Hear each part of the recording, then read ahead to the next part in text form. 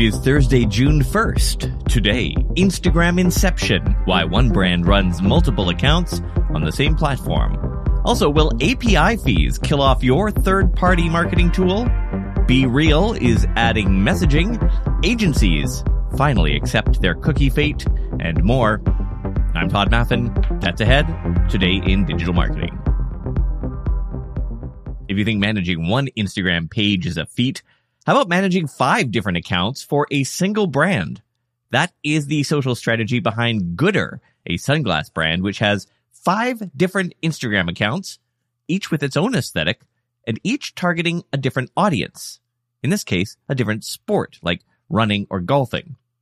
Marketing Brew has a great piece up on it today, talking about how each account is headed by its own dedicated community manager. These managers not only focus on boosting engagement, but also work closely with the brand's marketing efforts to maintain a cohesive presence across the platform. The company's CMO said that engagement is the most critical metric for them, and each account has specific benchmarks. While the main Goodr page has the highest follower count at 200,000, the other accounts also have not bad followings. The follower counts of those individual pages range from about 8,000 to 35,000.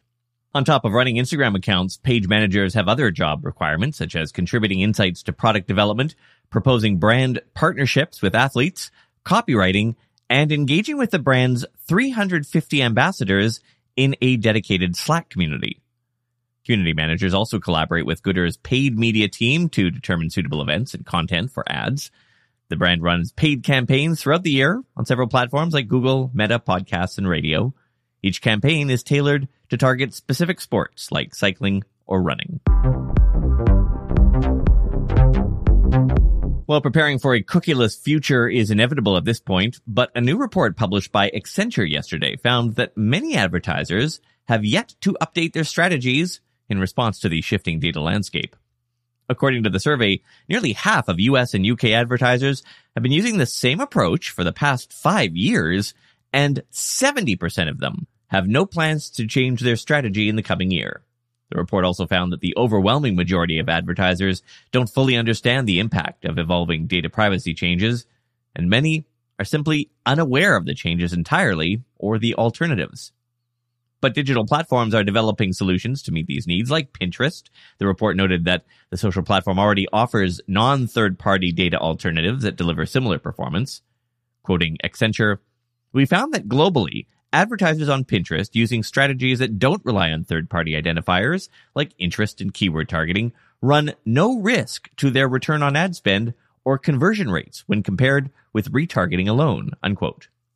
The report also suggests several recommendations for advertisers in a post-cookie world, including centralizing in-house data, experimenting with new audience-based solutions that don't require third-party tracking, personalizing outreach with generative AI, and creator partnerships.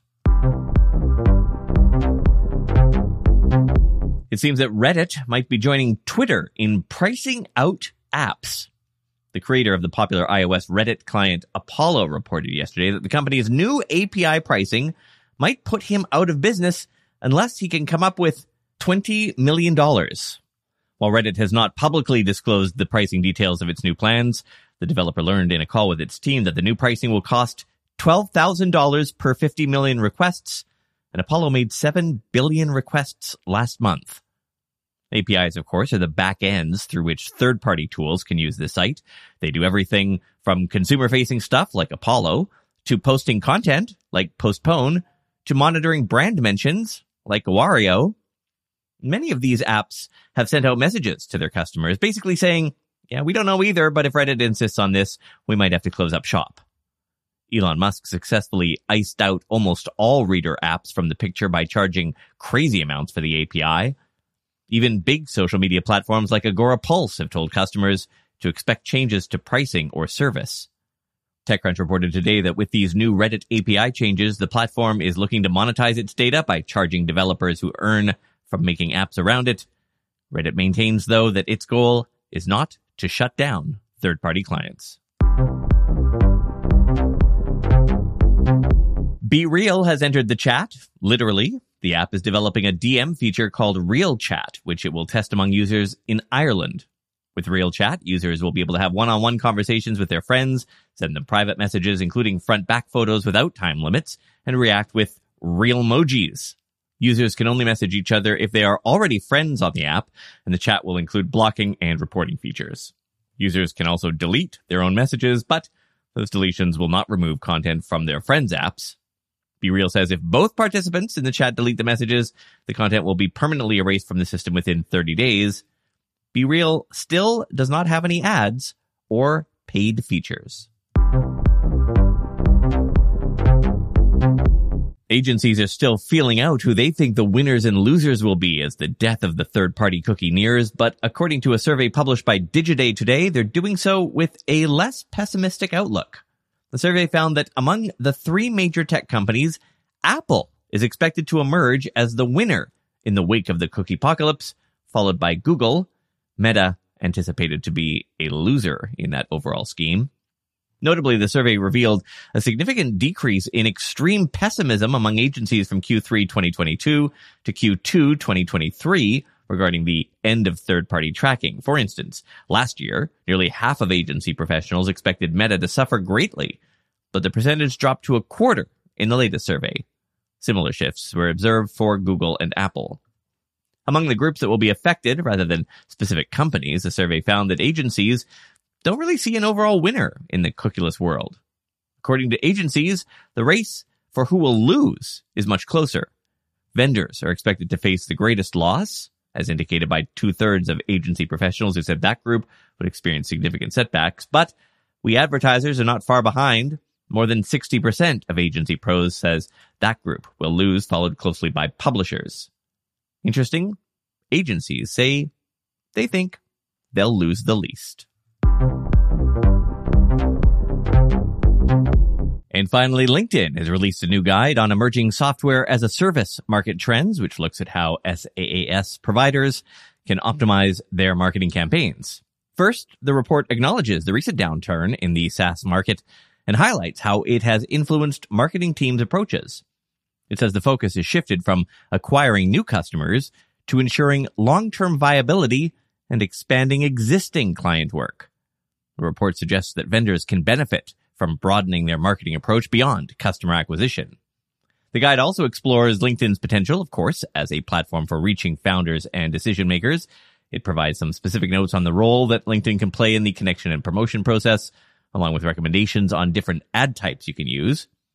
As Social Media Today points out, the main message is that SaaS providers should reallocate their marketing budget to building their brand, engaging with existing customers through content marketing, and focusing on upselling and cross-selling to maximize opportunities.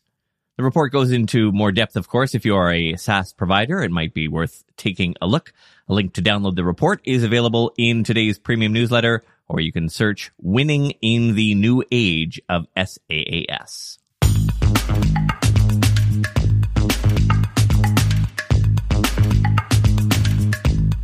Heading down to the U.S. tomorrow for the first time in a while. We have a new client that we are onboarding. Looking forward to getting them started. So that is a trip for me into the U.S., which means still show tomorrow. Our associate producer, the intrepid Steph Gunn, will be in the hosting chair.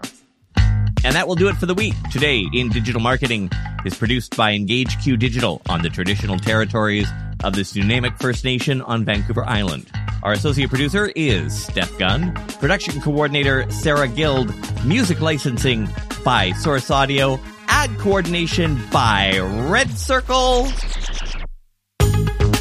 And you know, not many people know this, but our theme composer Mark Blevis was one of the very first Amazon dropship marketers.